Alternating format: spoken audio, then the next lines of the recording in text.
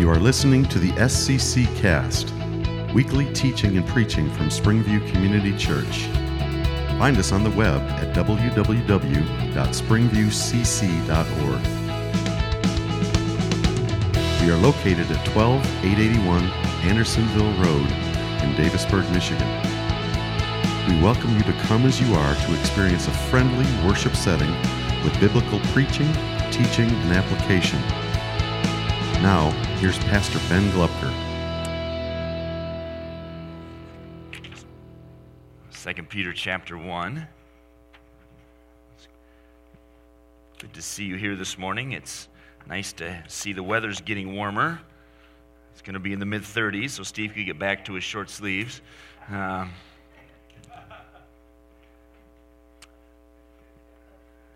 coat, no coat. Yeah.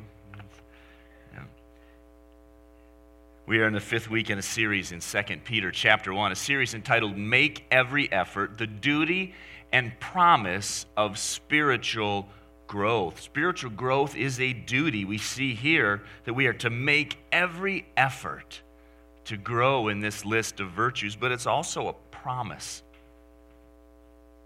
It's a duty and a promise. We can't do it on our own.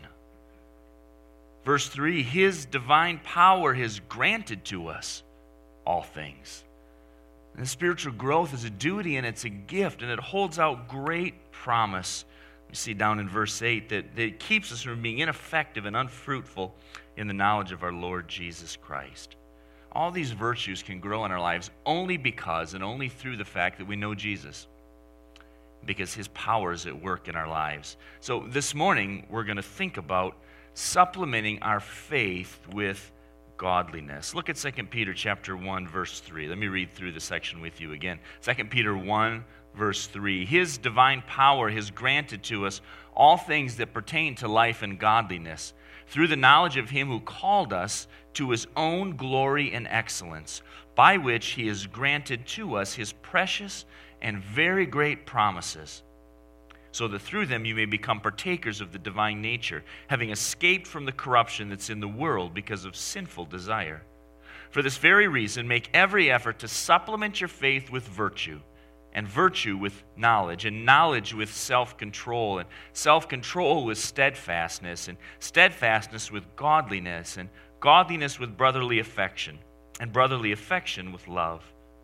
For if these qualities are yours and are increasing, they keep you from being ineffective or unfruitful in the knowledge of our Lord Jesus Christ. Let's pray as we begin this morning. Father, we need your help. We don't want to be ineffective and unfruitful in the knowledge of our Lord and Savior Jesus Christ. And so we need to grow, and we can't do that without your help. We can't do that without being in a living, vital faith relationship with you through Jesus Christ, the one who has died and risen again, suffered the penalty for our sins so that we don't have to if we trust and rest in Him. We need you for everything. And so I pray that you'd help us. I pray now as we consider how to add to our faith godliness, you would give us clarity and conviction and courage to move forward and grow by your strength, for your glory. I pray in Jesus' name, amen. Supplement your faith with godliness. Supplement your faith with godliness. Godliness is not a virtue that is widely prized in contemporary life. For instance, for all their grandiosity and self-importance, not one of our presidential candidates for the fall is touting how godly they are. I'm godlier than the other guy. No one's saying that. It sounds a little self-righteous, vain, holier than thou. Even in the church, where the idea of godliness is familiar to us, we don't really talk about that term very much. I'm not sure how clear we even are on what it means. But in Peter's day, as he's writing this letter that we call 2 Peter, the virtue called godliness was known and prized, not just in the church, but in society as a whole. The word for godliness here is a word eusebeia. Eusebeia, and Eusebeia literally means something like good worship. It means good worship. It has the idea of proper fear and reverence. We tend to think of worship as a church thing. You go to church to worship, and then you leave church and go to the rest of your life. But in the ancient world, it was very different. Worship, good worship, Eusebeia, was a commonly held virtue. A number of years ago, in fact, it was the summer of 2005. Kelly and I had been married for a couple years, and we had a good friend named Chris. And Chris was single at the time, and so he came over to our house all the time and ate dinner with us frequently. He's a good friend of ours. And so in the summer of, must have been the summer of 2005, he said, hey, I know your anniversary's coming up, and I bought you an anniversary present. So that's great. He said, I bought you tickets to a concert up in Mount Pleasant. I'm like, well, that's great. It's Brad Paisley, if you must know who it was. And so I said, bought you tickets to Brad Paisley concert in Mount Pleasant. We're like, great, we'll have a great time. So we go on a date for our anniversary. So when the day came, we piled into the car to head on our date, me and Kelly and Chris. And we headed up to our concert in Mount Pleasant, and it was a good concert. We enjoyed our time, and it's kind of outdoor amphitheater there, and lots of people, thousands of people at this concert. And as I was sitting there, just thinking about it, one of the opening acts was playing, and I started to think, for whatever reason, wouldn't it be something at this concert, thousands of people here, if someone were to stand up and talk about Jesus, even for just a little while? If someone were to stand up and share the good news of Jesus here, that would be fantastic. But it would also be, or feel, really strange. In that environment, it would feel really odd to stand up and talk. I think a lot of people, probably even offensive. It just, because religious worship kind of things just feels very out of place in a public setting like that. But that's just not how it was in the ancient world. Religion, worship, the gods were part of everyday life for virtually everybody. Think about the Apostle Paul going to Ephesus, that great city on the western coast of what is now Turkey. We read about some of it earlier in our service in Acts 19. What were the Ephesians as a people more proud of than anything else? Their temple. A place of worship. It was the center of their city. The center of their commercial and civic life was the temple to Artemis, the great goddess of the Ephesians. The temple was one of the 7 wonders of the ancient world. It was their proudest thing, not for the religious Ephesians, for all of the Ephesians. So when Paul starts preaching the gospel, as we read earlier, many of the Ephesians start turning to Christ. They stop worshiping these idols, and the idol makers guild starts to get upset. And their spokesman, Demetrius, stands up and he says, hey, in Acts 19, men, you know we have from this business our wealth. And you see that Paul, right, is people all over this area are turning to Christ, and they're starting to believe that gods made by hands aren't gods. And he says there's danger. Not only that this trade of ours may come into disrepute, but also that the temple of the great goddess Artemis might be counted as nothing. She may even be deposed from her magnificence, she whom all Asia in the world worship. And when they heard this, they were enraged and cried out, great is Artemis of the Ephesians. In 2 hours in an outdoor amphitheater, they yell together, great is Artemis of the Ephesians. See, Demetrius and the silversmiths were mostly concerned about the impact on their profit margin, their profit. That's what they were mostly concerned about. But they know that everyone else isn't that concerned about their profit. So what do they appeal to? They appeal to their Eusebeia. They appeal to their godliness and sense of duty to their gods, saying, look what's going to happen to our gods and our temple if we do this. That's what they appeal to.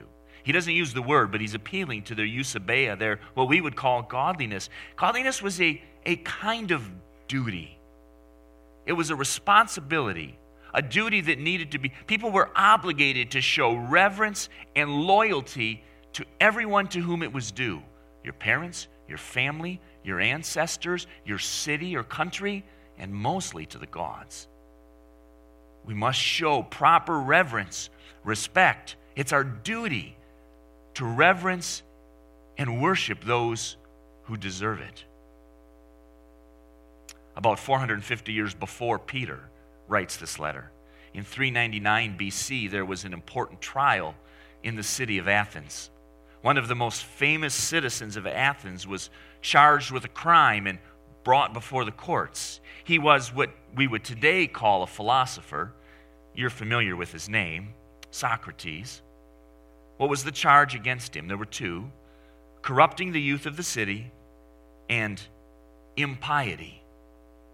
Not eusebeia, asabeia, not godly, not showing the proper reverence and fear, ungodly. And what they meant by that explicitly was Socrates does not acknowledge the gods that our city acknowledges. He's not godly, he's ungodly, he's impious, and he's leading astray the youth of the city. And they sentence him to death. And he drinks the poisonous hemlock and dies.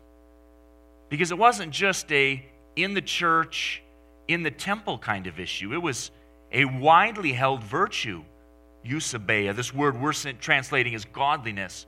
You show the proper reverence, the proper respect. You have a duty to revere and esteem those who deserve it. Family, parents, ancestors, city, the gods. It wasn't just Socrates is not an isolated instance. The early Christians after the book of Acts were often persecuted for their impiety, their asabeia, their unwillingness to acknowledge. They would say, no, there's only one God. And they'd be persecuted for it. You're not showing the respect, the reverence you should. They sometimes labeled them, the Romans did, labeled the Christians as atheists because they were ungodly. They denied the gods that everyone else reverenced and worshipped. This eusebeia, this godliness, was an important and esteemed virtue in the Greco-Roman world. So when Peter's letter reaches these Christians, they're familiar with the idea. It's not a new term for them. But he's not concerned that they show appropriate reverence and honor for the Greek and Roman gods or for Caesar or for the nation. He connects their godliness with the God and Father of our Lord Jesus Christ. Godliness in regards to Him. So what does that mean? What does Christian godliness look like?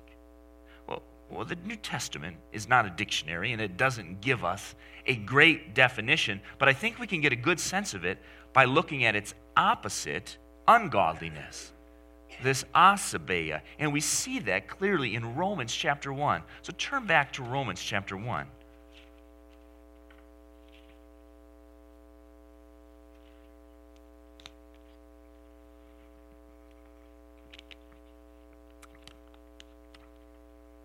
Paul will tackle this ungodliness head on here in a powerful passage. Romans chapter 1, starting in verse 18.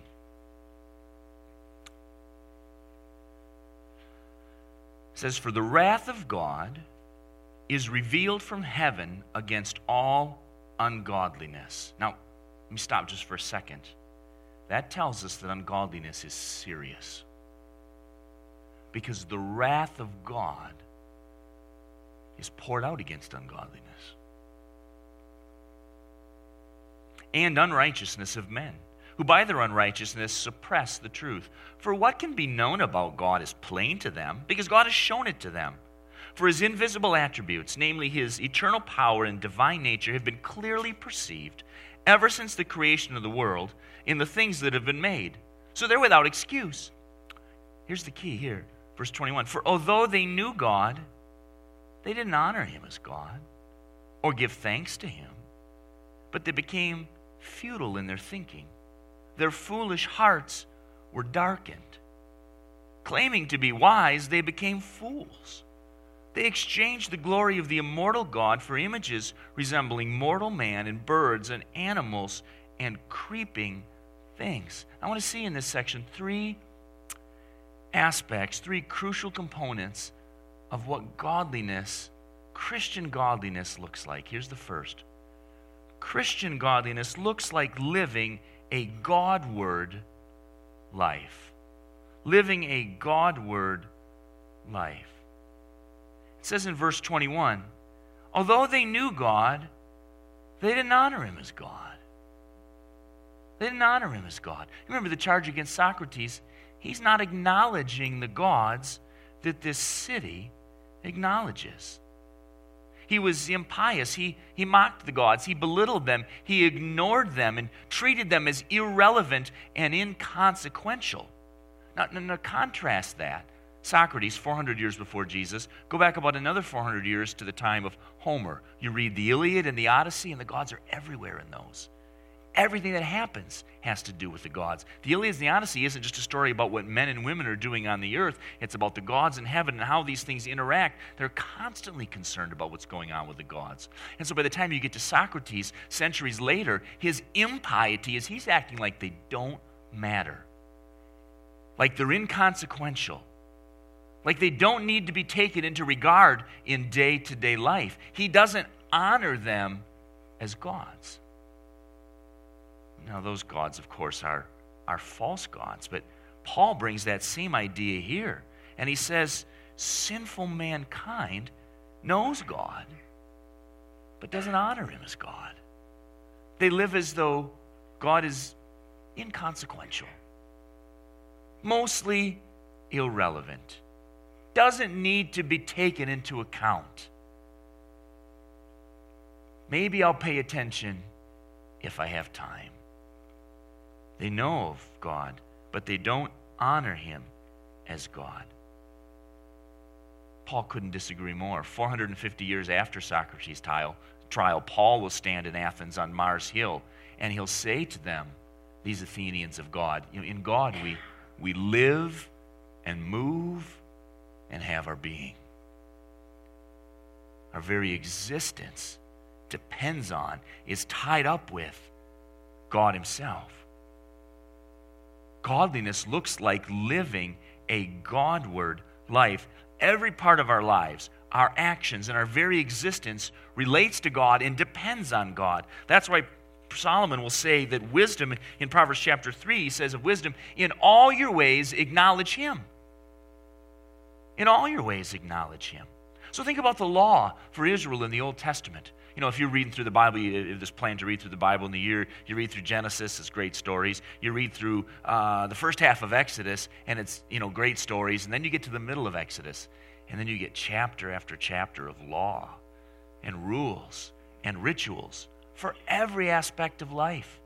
I mean, there's rules in there about how your house should be built, and rules in there about, how to evaluate pimples, and, also every aspect of life shows up in the law. And after a while you say, good grief, this covers absolutely everything. What's the point? Well, the point is, God has to do with everything. There's no aspect of your life that is apart from God. In all your ways, acknowledge him. Honor him. Live a Godward life. And living a godly life requires us to ask and answer some important questions. I mean, how am I living my life in a Godward way? We hardly even have asked that question. In a way that honors God and acknowledges my need for and dependence on him. I was thinking about this yesterday as I was driving to Home Depot to pick up some painter's caulk and hardwood trim nails, if you must know. And I thought, how do I go to Home Depot in a Godward way? How do I go to Home Depot in a Godward way? Well, that requires some thought and work. How do I live in my marriage in a Godward way? In a way that honors God and acknowledges that he exists and that I depend on and need him? How do I work my job in a Godward way? How do I live in my neighborhood in a Godward way? How do I parent my children? How do I involve myself in my church? How do I enjoy my hobbies? How do I think about my health in a Godward way? that it honors and acknowledges Him and my need for Him and His sovereignty over the world and His plans for me and what He's done for me in Jesus Christ. How do I do any of these things in a Godward way? We need to do the work to answer these questions. Let me encourage you. To pick an area of your life and think and pray this week. How do I do this in a Godward way? I mean, consider what the Bible has to say about it. And take your job, for instance. How do I go to work in a Godward way that's asking more questions about how can I enjoy my day better? How can I move up in this company? How can I make some more money? How can I survive to next weekend? But how do I go to work in a Godward way? And God's Word tells us things. Work heartily as unto the Lord and not unto men. Right? I go to work and I think, I'm not just working for my boss, I'm working for the Lord. How do we work in a Godward way? 1 Corinthians 10, familiar verse. Whether you eat or drink, whatever you do it all to what? Glory of God. Godliness looks like living a Godward life. It also looks like living a grateful life. Back in Romans 1:21, they knew God, they didn't honor Him as God or give thanks to Him. Or give thanks to Him. A big part of living a godly life, of living a Godward life, is living a grateful life. In 1 Corinthians 4, Paul asked the Corinthians, he says, what do you have that you didn't receive? What do you have that wasn't given to you? The implied answer is what? Nothing. Everything you have was given to you. So, he says, if you received it, why do you boast as if you didn't receive it? The Corinthians' problem is they've become puffed up. They're proud. They're proud of their accomplishments. They're proud of who they are. They're proud of their spiritual attainments. So Paul says, where'd you get that? All this stuff you're so proud of, where did that come from? He says, God gave it to you. So why are you so proud? It's hard to be proud and grateful. James reminds us every good and perfect gift comes down from us to our Heavenly Father. Therefore, thankfulness should be a much bigger part of our lives than it is. We don't have anything we haven't received. So, we ought to be thankful to God. Your intelligence that's helped you so much, that's a gift. Your work ethic that's moved you forward, well, that's largely a gift too, cultivated by the family and connections God has put you in. The resources that you have, the opportunities that you've received, those are gifts. To be grateful to God. And not just to God, but to others. One of God's best gifts to us is putting good people who love us, care for us, help us, encourage us, and grow us into our lives. None of us would be where we are on our own. God has given us much, and the people in your lives, in most of our cases, starting with our parents, God has blessed us with. To live a Godward life, we must live a grateful life. Thirdly, living a good life. Look at verse 24. Because they haven't honored God or given thanks to Him, God, verse 24, gave them up in the lusts of their heart to impurity, to the dishonoring of their bodies among themselves, because they exchanged the truth about God for a lie, and they worshipped and served the creature rather than the Creator, who is blessed forever. Amen. They have a problem. The life they're living is not a good life, and the problem is misdirected worship. They've worshipped and served the creature, created things, rather than the Creator. This is always the challenge. This is always the temptation. It is always the problem. It's not that we're deciding whether or not to worship. It's what we're going to worship. We can be very devoted to the wrong things. I listened to an interview recently with a guy named Jack Goldsmith, who's an author and teaches in Harvard Law School. And it so happens that Jack Goldsmith's stepfather is a man named Chucky O'Brien. You may have heard of Chucky O'Brien. Chucky O'Brien was a driver and a longtime assistant to Jimmy Hoffa. So Chucky O'Brien was a fascinating guy, and it was a fascinating interview listening to this man talk about his stepfather and their relationship. And Chucky O'Brien was a long time one of the top suspects the FBI had in Jimmy Hoffa's disappearance back in 1975. And a few years back, this man who was being interviewed was kind of had reconciled. He'd grown apart from Chucky O'Brien. Chucky O'Brien was a fascinating character. His dad was kind of this easygoing Irishman, and his mom was from a Sicilian crime family, straight mafia, right? So you got this easygoing dad and a mother who's straight mafia, and which I thought was really interesting, and I'm kind of sympathetic to that because that's basically how I grew up. And not really, but well.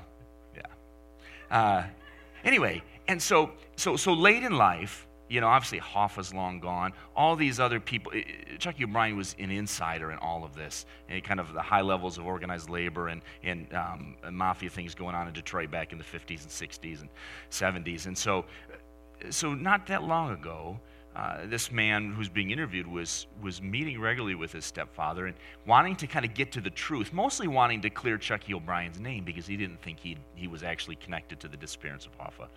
And he said, he goes, I know this guy knows a ton. He knew everybody. He has to know all sorts of things that were going on in Detroit and in organized crime, but he won't say. He won't tell. And he said, it doesn't matter anymore. Anybody that could do anything to him is long gone. And he could clear his name. But he has this strong sense of duty. This strong sense of it's not right. You don't tell. You don't spill the beans. You don't, whatever, I don't even know the term. But anyway, you don't say what you shouldn't say about people. You don't divulge that information. Strong sense of duty, even though it would seem like he had every reason to clear his name and share that. And the man said, I really respected his conviction and his sense of duty, misplaced though it is. He's protecting the wrong people. You and I have a strong sense of duty, a strong commitment to something. And the natural man, apart from God, tends to have a strong commitment and a strong sense of duty to the wrong things. In general, created things rather than the Creator. It's not that in most cases it's bad things. Often it's good things that God has given to us, but they become the number one priority. They become the thing that rules us. They become the thing that we are committed strongly to and we must have. And so they become idols. He says they, claiming to be wise, they became fools. They exchanged the glory of the immortal God for images resembling mortal man in birds and animals and creeping things. And you read that and you go, wait a minute. So these people, they could worship the true God, the Creator God, but instead they buy or make these little statues and then they bow down before Him. And we think, well, how stupid is that? Who would bow down to a little statue? And the answer is, you and I would if everyone else around us was. We'd bow down to it too. It would seem like the most natural, obvious thing to do. Everybody does this. So change it. It's not a statue anymore. Say it's any created thing. Who would bow down and give their life for money and esteem and material goods and pick your thing? Who would do that? You and I would if everyone else around us is doing that as well. And we become deeply committed, not necessarily to bad things, but to created things instead of to the Creator Himself. And our lives become one of idolatry. A godly life has a proper target and focus for worship. We don't esteem the gifts above the giver of the gifts. We don't worship those things, created things, over the Creator. That's idolatry. It's foolish. It's wrong. It's not good. It's ungodly. It's not showing the proper reverence and honor and esteem that the Creator God deserves. Godliness looks like living a Godward life in every way. Living a grateful life. Living a good life. Worshiping God Himself. So how do we grow in this? How do we grow? Let me give you 3 things quickly. First of all, with prayer. What I really mean there is we need help. We need help. Idols only go kicking and screaming. They never go easily. That's why right at the beginning of our passage back in 2 Peter 1 there, it says, His divine power has granted to us all things that pertain to life and godliness. We need His help. And so prayer is key to growing in godliness. Secondly, with the Word. In 1 Timothy chapter 6, I won't take time to go and read that passage with you, but in 1 Timothy chapter 6, Paul's writing to his protege Timothy, who's pastor in Ephesus, and he encourages him to focus on the teaching that accords with godliness. The teaching that accords with godliness, because there's teaching going around in Ephesus that doesn't accord with godliness. And it sounds like good teaching. In fact, in that particular case, if we went and read that chapter, we'd see that the teaching was basically that godliness is a means for gain. You can live like you're living toward God, and you can figure out a way to make that help you become rich. Paul says, no, that's not a teaching that accords with godliness. Godliness isn't a mean to riches. Godliness is a means to God. God is the goal, and God is the target. He's the reward. And so a godly life must be informed by God's Word. Here's the third. We do this with intentionality. 2 Peter 1:5, make every effort to supplement your faith. 1 Timothy 4, he says, have nothing to do with irrelevant, silly myths. Rather, train yourself for godliness. For while bodily training is of some value, godliness is of value in every way. For it holds promise for the present life and also for the life to come. Paul says you got to train yourself for godliness. It requires a kind of intentionality. It goes back to what we talked about a few minutes ago about thinking, how do we live a Godward life in these various domains? Training requires a plan. I was looking at a book this week. The title of the book was My First Triathlon. I don't know why I was looking at that book, but I was. My first triathlon. And I thought, if I was to do a triathlon, I would need a training plan. I would need some kind of plan. I don't want to try to figure it out. And this book lays out an entire plan for do this on this day, and it lays it all out for you. And one of the things, the principle, the kind of guiding, organizing principle was you need to order your life around your workouts. You got to, it's the rest of your life, that has to come first. You got to put that in the right spot and build the rest of your life around your workouts. Well, the same principle applies for godliness. You have to order your life around it. It's not something that you can squeeze in at the margins if there happens to be room, but rather it becomes the organizing principle.